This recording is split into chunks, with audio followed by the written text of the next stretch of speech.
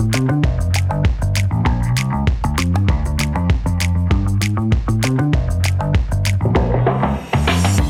back. Hey. This is Thinking Like a Lawyer. I'm Joe Patrice. That was Catherine Rubino. Chris Williams here, too. We're all from Above the Lawyer, I almost said. That's not the name of the website. That's fine. Thinking Like a Lawyer is this show. Above the Law is the website. We're all from that publication. And we're here today. Yes, to talk about some of the big legal stories from the week that was. Although in this case, we may be talking about them from the week that currently is. Yeah, I think there was a long weekend, obviously, and sometimes, what is actually important, there's a lot of news dumps on a Friday. People are kind of tuned out. We're gonna make things got crazy. Yeah, things got crazy. Yeah, no. So we begin as we always do with a little bit of small talk. Small talk. So last week I was at the ABA Tech Show in Chicago. Not small talk. It absolutely is. I saw it while I was there. Here's what I did at work. Listen, the fact that I'm more deeply professional than all the rest of you, that's fine. The fact that you have no life outside of the shop. Didn't I mention this last week? The show. I feel like we could just repeat this segment. You all keep being wrong. Until you all keep being wrong. Anyway, so while I was at the event, while I was at the tech show, I saw this sizzle reel that Legal Talk Network put together for, previewing all the shows. Had some nice video of the three of us chatting. Well, ain't we just cuties? Yeah. So that's what I was going to say, is that there's like a commercial now and we're featured in it. Ooh. Yeah. See how this is actually small talk as opposed to a work conversation, but you two just still can't. Work related. It's, yeah. Medium at best. This podcast is, in fact, part of our job. It's podcast business, I suppose, but that's also outside the actual business of what we do, which is discussing the stories from the week that was. So, yeah, well, we just came off of a long weekend. Chris, did you do anything fun during that time? I fell hard as shit. So So I was walking down my stairs, and I don't know, my socks were extra socky, and I just fell real hard. And after that happened, it's hard to remember anything else that happened over the last 2 days. But I've been all right. My foot hurts a little bit, but did you get concussed? Is that why your memory is failing? No, it's just, I guess maybe I have like some part of my frontal cortex is in my left pinky toe, but something about the blunt force trauma just kind of wiped out everything else. But I'm fine mostly, and my hair protects from most falls. There you go, built-in protection. Yeah, but yeah, other than that, another non-work related thing I've been enjoying this game. It's called Monster Hunter World Iceborne. And I've been getting my ass kicked, but I've been also those are a lot of ass. words that don't really pull up a specific image in my mind. Yeah, there's even a little colon. So it's Monster Hunter World : Iceborne. It's actually pretty representative of the game. So there's this one area where it's like kind of whether you hunt monsters throughout the world. Yes. Oh, wow. Okay. Is it like the next ice age that the game takes place in, or are you like hunting monsters in like Antarctica? Well, there's actually different locations, and one of them is called like the Hoarfrost Reach. It's like a tundra, icy place, and there's like an ice dragon there, and kind of the ice dragon. Ice dragon, yes. Technically, the monsters just have to be born in the ice. The rest of the world doesn't have to be an ice age. That was my query. Query. All right. So again, Catherine, how are you feeling? You were sick. Yes, I am. I am still getting over my cold, but living the dream here. All right. You sound like you're getting one too over here. Yeah. Sniffy McSnifferson. Yeah, well, I mean, two conferences. That's his rapper name, actually. Yeah, no, that's fair. No, two conferences back to back. It'll do something to you. It plays with your immunity. I think that's called COVID. No, and I mean, mercifully, it is not. It is not COVID.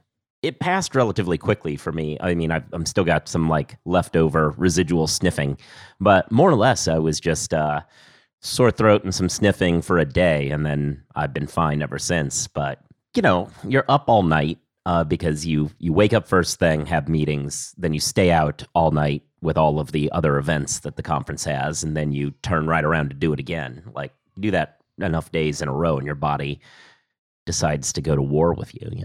Also, what is the CDC's guidelines on COVID now? Is it like an episode of Maury? I actually don't know exactly what the CDC's guidelines are. I gather, if you feel you're at risk or whatever, you should wear stuff. But that's about it. Anyway, does that conclude small talk, do we think? Sure. One last thing. Somebody has to appreciate the Iceborne cold transition. That was brilliant. Oh, fair. So one of the things that did happen last week, but at the very tail end of last week, is that the Alabama Supreme Court decided to issue a ruling. So the Alabama Supreme Court issued a ruling in a fairly odd set of facts. It was a case about parents who were undergoing IVF treatment. They had some frozen embryos in a clinic. Someone broke into the clinic and tried to steal embryos and dropped them and, ruined the samples. It is a weird crime, but the parents all decided they wanted to sue the clinic for, negligently allowing this to happen, and they chose a law that is on the books in Alabama and has been since the 19th century, saying that if you are responsible for killing a child, you might be financially liable. The clinic obviously responded with, these aren't children, because, they're not even implanted cells. The Supreme Court of Alabama ruled they are children because all unborn, whether in utero or not, or in a test tube or not, these are all children. They cited some textual issues. The dissent went through and explained made no sense, even under their own rubric, but whatever. I mean, the irony here, right, is that parents who are using IVF to expand their family are ultimately going to be responsible for the end of IVF, at least in their state. Yeah, I mean, as I put it, the monkey paw didn't work out there. Yeah. The ruling, because of the way in which the ruling came down, these families basically destroyed any chance of anyone in Alabama ever expanding their family through IVF again, and even themselves expanding their families further, because it's not viable to have IVF clinics without the ability to destroy. Now, wait. Argument, so you said someone broke in, right? Yeah, that's the facts of this. Yeah. Oh my God. So would it make sense to charge this person with felony murder? Well, so that's not really on the discussion here, because I don't think they even know. I don't know as though they even did it. But you're hitting on the important thing, which is this decision, because of the way in which they chose to articulate the decision, goes much further than the limited set of facts. I think the argument is the justices would defend themselves, arguably, by saying, hey, by saying that this would apply to unborn, it doesn't really do anything for IVF, because, a parent who is through the process and consents to the embryos being destroyed would not sue, and so therefore there wouldn't be an argument, and it would only be if it was destroyed for some other reason.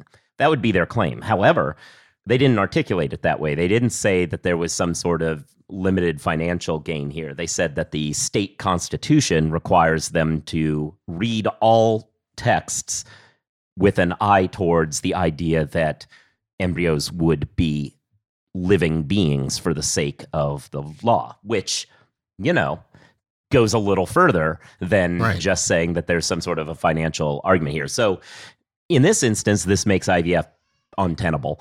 The majority tried to make some textual and originalist arguments. The dissent, which was also a very conservative jurist, but one who has some, sense of not being hypocritical, went through and explained that the text does not support any of that. They kind of bumbled through that. But the concurrences were perhaps more interesting, because the multiple concurrences just went ahead and said, we don't understand why the majority, we agree with the result, but we don't understand why the majority is messing around with the text of the statute so much, because the Bible says this. They cited a bunch of that. So, kind of going the full theocracy route. But my take on it, look, there are far more serious legal commentators than those of us here at the kind of bad kids table that is above the law, who are talking about the real implications of this. I just decided to focus on the absolute chaos that the rule against perpetuities has become under this ruling. Oh, no. Oh, yes. Because I went in, and Alabama has a rule against perpetuities still on the books. And that rule against perpetuities is quite literally that a property must, an interest in a property must vest, if at all, if in the life of a life in being at the time, or but plus 21 years. So the ruling has now created a infinite life, potentially, to the extent that you could keep an embryo on ice forever. And if if Alabama claims that that's what's going on here, that these embryos are lives in being for that purpose, there's nothing to suggest that you couldn't create an infinite property lockup in violation of certainly the purpose of the rule against perpetuities. No, so have fun with the Alabama bar, everybody. So the egg ruling scrambled rat? Yeah, that's fair. I like it. I mean, ratatouille is an egg dish, right? No, it's like... Isn't it? Okay. No, it's like tomatoes and cucumbers or something. No, squash. Oh, you know what it is? Ratatouille is an eggplant dish. That's my issue. I was like, there's eggs somewhere in this conversation. Whatever. I'm not cultured enough to be... all I understand is there's a Disney movie with a rat. That's all I got. But anyway, that's what's going on there. So I was struggling to think of some other mischief that could come from this sort of rule, but like... I instantly thought of felony murder. Oh, yeah, well, I mean... Instantly felony murder. Well, yeah, no. And I think if they knew the perpetrator of this, then yeah, they absolutely could. Well, hell, they don't even need to get to felony murder. I think they could argue that... Murder. Destroying them is murder. Yeah. Yeah. But I wonder if they go the felony murder route, you might be able to loop more people in. Yeah, maybe. Well, look, the whole industry can't function in a world in which you can't destroy these, because for anybody who doesn't know how this works, they are not children. And the way you know they aren't children is because there are, a lot of unhappy IVF families. It is something that you can go through and try and go through multiple times, and it just doesn't stick. And that's why they create as many as they can and try to run through as many runs of it as they can in order to get a successful result. That means there are multiple created embryos who, at the end, whether successful or not, have to, not spend forever in a freezer. So anyway, that's... if there's ever like an unforeseen power outage and like a fridge goes out, yeah, that death toll would be crazy. Yeah. So that's the issue. So that's why one would expect off of this decision that any clinic trying to deal with infertility in Alabama has to shut its doors and move elsewhere, continuing the growing crisis in some of these states we had this crisis of OBGYNs not wanting to practice in these states because of the rules they're creating. We now can add fertility experts to the list of folks who are probably going to have to move on. McDermott, Will & Emery is Vault's #1 law firm for associate satisfaction 3 years running. Why? Because they're doing big law better. At McDermott, you define what your success looks like. They help you achieve it. McDermott's award-winning professional development program and hands-on mentorship propel you toward your goals, while the industry-leading wellness benefits help you feel your best so you can do your best. Want to see how your life could be better at McDermott? Head to mwe.com/abovethelaw. Hey, Guy, what's up? Just having some lunch, Conrad. Hey, Guy, do you see that billboard out there? Oh, you mean that guy out there in the gray suit? Yeah, the gray suit guy. Order up. There's all those beautiful, rich, leather-bound books in the background. That is exactly the one. That's J.D. McGuffin at Law. He'll fight for you! I bet you he has got so many years of experience. Like decades and decades. And I bet he even went to a law school. Are you a lawyer? Do you suffer from dull marketing and a lack of positioning in a crowded legal marketplace? Sit down with Guy and Conrad for Lunch Hour Legal Marketing on the Legal Talk Network. Available wherever podcasts are found. Okay, Chris, you've been covering one of the weirdest trials that we've seen in our, at least in my time here at Above the Law. And there's a new wrinkle in it that probably it could come up on an ethics exam, but I mean, I don't think it would, because I don't think anybody else would ever do this. Those are words said right before so many ethics violations. Like, no one would ever insert here. And then we see on Fox. Anyway, yes. So as if the YSL case wasn't interesting enough, I would say an attorney got caught up in legal trouble in the middle of it, but that would be inaccurate. This is the second attorney that this happened to. A defense attorney, her name is Nicole Fagan, who was representing a defendant named Taquarius Mender. That is an interesting name. Anyway, she's getting charged with participating in criminal street gang activity and criminal solicitation to commit tampering with evidence. Oh? Yeah. She ended up giving him legal advice, and he was not her client. And well, it's not going well. So that sounds like a very technical problem, but that legal advice, that certainly wasn't legal advice that, might go beyond the bounds of legal and be like actually to destroy something or anything, was it? Oh yeah, that's the tampering. Yeah. So her advice was what exactly? Well, she told him to throw his phone away. That's a shame. That's not going to work. And she provided him with info that she found out during a preliminary hearing.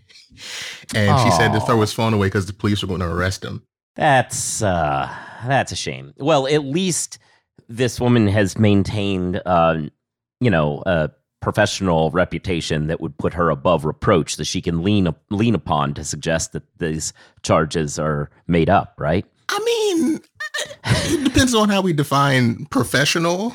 I would say that she's made some marketing decisions which might in other cases appear to be above the board if you're paying attention to the work that she does and if you forgot your glasses on the nightstand.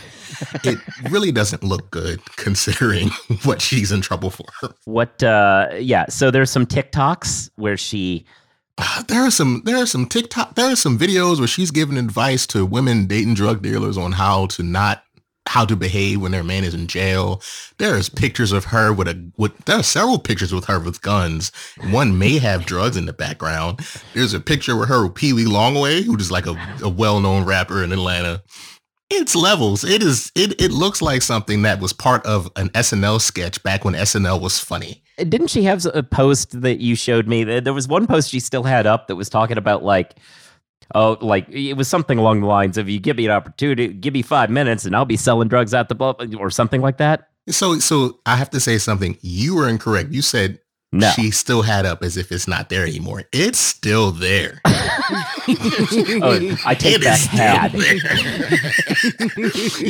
it was there were a couple of moments where you're like, oh, counsel needs counsel. All this shit is still on a public facing Instagram page. Why isn't it private yet? I believe I can now quote, it was, "I suck at cuddling. 5 minutes in, I'm selling drugs out of your crib, pull right in front." Probably. Probably, yeah. One of the important things about, hanging your own shingle, whatever, you got to market to your clients, but there's a fine line between marketing and asking to get arrested. And this might be one of those instances where she trapezed over to the latter. Oh, yeah. This really is a small and solo story, isn't it? Deep down, we're all about legal marketing. Maybe this is a better subject for lunch hour legal marketing. Oh, speaking of marketing, she had this like hashtag got proof thing. It had like all over shirts and whatnot. And aforementioned Pee Wee Longway, whose name I will say as often as I get the chance to, has a rap song where he's giving a shout out to his lawyer. So it's just interesting to see like this strange connection of rap and law. This story got me thinking about a story from several years ago, which was there was a lawyer in Pittsburgh who had an ad, a young lawyer who had an ad out where he said, to get a lawyer, you need, if you're in trouble, you need a lawyer who thinks like a criminal, and you can trust me because I think like a criminal. And his ad was just showing people committing crimes and then calling him and getting off. It was bold. It was a choice. That lawyer went to prison because apparently when he said he understood how to think like a criminal, he meant he was actually a drug dealer himself. It's actually kind of a sad story there. The follow-up piece, which we did not I'm not the author of I wrote the ad, but there was a follow-up piece in The Atlantic or New Republic, one of those magazines, like talking about like his last days before he before he turned himself into prison. And it kind of talked about the prison system and the way the way the drug war is bad and all that. But it also, highlighted that this guy had more or less put himself in the crosshairs with the way in which he marketed, which it sounds like was a lesson that was not learned in Atlanta. Yeah, I mean, there are some times where you see let's call it art, and you see some works of art, and you're like, oh, this artist may have been cursed with the gift of prophecy, if only they understood. And then other times where it's like, oh, this person is stupid and had a camera. Yeah. It feels like, come on, some of the pictures, I'm like, this has to be Photoshopped.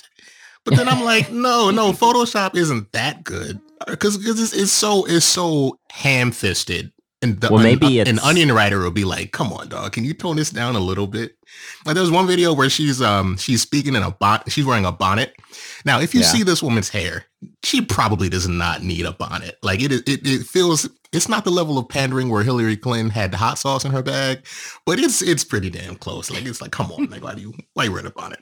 Well, maybe it's not Photoshop. It's what's the new one that does video based on artificial intelligence prompts?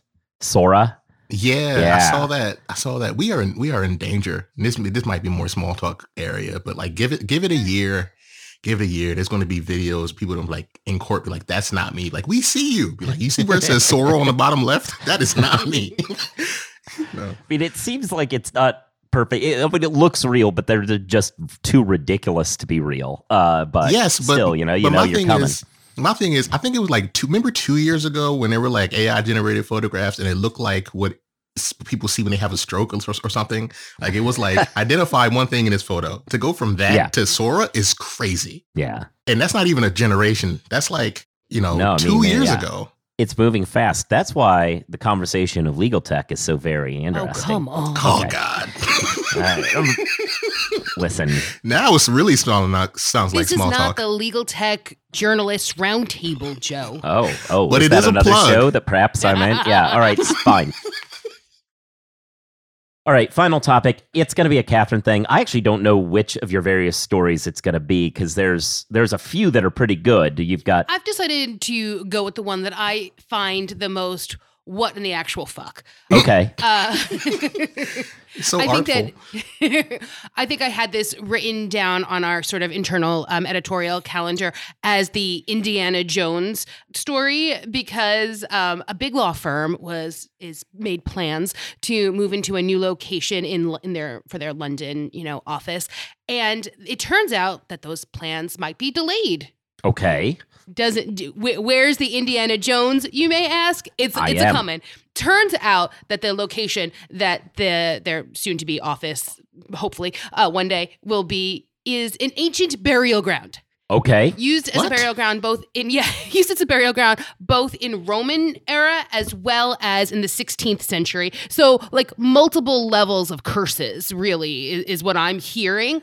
And the Museum of London Archaeology did some excavating. See, Indiana Jones is coming up. Found a bunch of stuff in the location, including oak coffins, a glass vial, jewelry, a decorated lamp, and skeletal remains. Did they find a spare Shroud of Turin? They said that the discovery was, quote, incredibly rare, which, good. But it also kind of, is that the kind of place you want to be at 5 o'clock in the morning, when you're pulling an all-nighter to work on some document is not, I don't want a place where I know for a fact that they found skeletal remains here. I mean, this is a lot. I mean, I used to live in Battery Park City. There was nothing buried there because it was new land, right? Well, right. Yeah. So that doesn't really count. Everything else, though, and you bring up New York. That actually reminds me, the federal courts in New York. Remember, if you go down there, you can see there's a little awkward how the building is shaped on one side. And that's because they, during excavation, discovered that there was an unmarked cemetery that they were going into, and they didn't disturb that. So they built around that. And that's why the court has a little bit of an awkward situation, because this came up there and it was unmarked because it was a colonial era cemetery for Black deceased folks, which didn't warrant being marked at the time. But they discovered that while they were building the new courthouse, and they worked around that to preserve it. Yeah, because you don't want to actually work on top of an ancient burial ground. I hear you, but then I'm like, there was that one time that like 20,000 bodies were found buried under Washington Square Park. Like there are just a lot of Listen, I've been to Savannah. Like Catacombs I know that exist. I know. I hear you. This just feels like a certain level of creepy. No, like. But I'm saying it like the creepy is quotidian. Like it's all creepy. There is so much buried shit. The law firm, by the way, whose plans are at least temporarily disrupted, is Hogan Lovells. Their London office. But I don't know, man. I hear you completely. Sit right. I hear you. It don't. But also, like, that's my argument. That's my argument. Ancient Rome, though, I feel like there's almost a statute of limitations on when you can be worried about poltergeists. I think that. What are they going to die? Again? Sort of. I feel like if you're building on top of a couple 100-year-old cemetery, there's some expectation that that's, desecrating in a bad way. But when you're building on top of 3,000-year-old ones or 2,000-year-old ones, but it was used again in the 16th century. Okay, I think we all know. I think we all know international law is fake, but ghost law, that's what you're talking about right now. Listen. Hey, look, I'm a member of the New York State Bar, and we are the state that has a legal haunted house. So sure. I'm just imagining somebody having a casebook that also comes with a Ouija board. Yeah. And, maybe there are other places where there are, firms built on top of ancient burial grounds. Almost certainly. Sure. New Orleans is a city and has law firms. I'm sure Jones Day draws its power from necromancy. Well, it's better when you don't know. Yeah. Well, now all the employees can enjoy bonuses and a nice little satchel of sage that comes whenever bonuses comes in. You mean bonuses? Amazing. I'm going to kill you for that. Amazing. I was going to say, not for nothing, but Halloween better be freaking lit at Holo in the future. Oh, yeah. Toga party. Listen, that'll give up. Come on, there are so many opportunities. If you needed a place where you could say partner is dead, long live the firm, it is now Holo. Amazing. All right. Good. Yeah. Well, good choice. I really thought that when you chose not to talk about John Oliver, it was going to be a less fun topic, and I was wrong. This is one of those things. This is one of those stories I found on a Friday afternoon. I actually turned it into one of our daily features, Trivia Question of the Day, and it's opposed to a full story. But really, I was just sad that I didn't get to talk about it more. So I didn't get to make any Indiana Jones jokes at the time. So was this a roll-on story or something like that? Yeah. Yes. Roll-on Friday, who we always like to mention our Roll-on Friday. Yeah. Seriously. If you're at all involved in the London legal market, it wasn't Roll On, it was Legal Cheek. Both, though. Legal Cheek and Roll On Friday, both folks that we like to tell people. For all of our information across the pond. Yeah, there are spiritual ambassadors. Oh, yeah. Ambassadors to the Across the Pod way. All right, well, cool. Anything else? That was the story I wanted to talk about. Long live love. Yeah. No, thanks everybody for listening. You should subscribe to the show so you get new episodes when they come out. You should leave reviews, write something, give stars. That all helps more people find the show.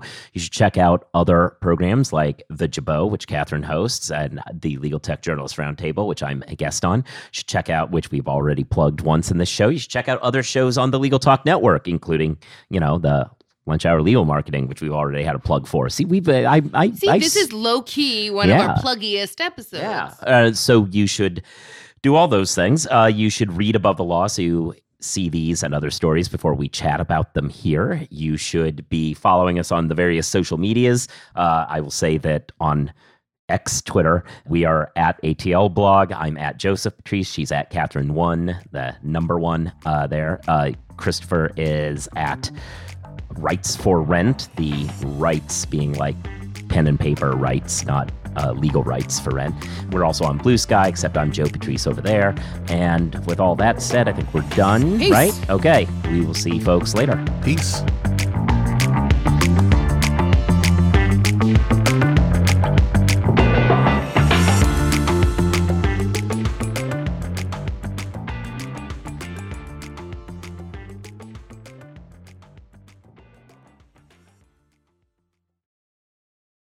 If you're a lawyer running a solo or small firm and you're looking for other lawyers to talk through issues you're currently facing in your practice, join the Unbillable Hours Community Roundtable, a free virtual event on the third Thursday of every month. Lawyers from all over the country come together and meet with me, lawyer and law firm management consultant Christopher T. Anderson, to discuss best practices on topics such as marketing, client acquisition, hiring and firing, and time management. The conversation is free to join, but requires a simple reservation. The link to RSVP can be found on the Unbillable Hour page at LegalTalkNetwork.com. We'll see you there.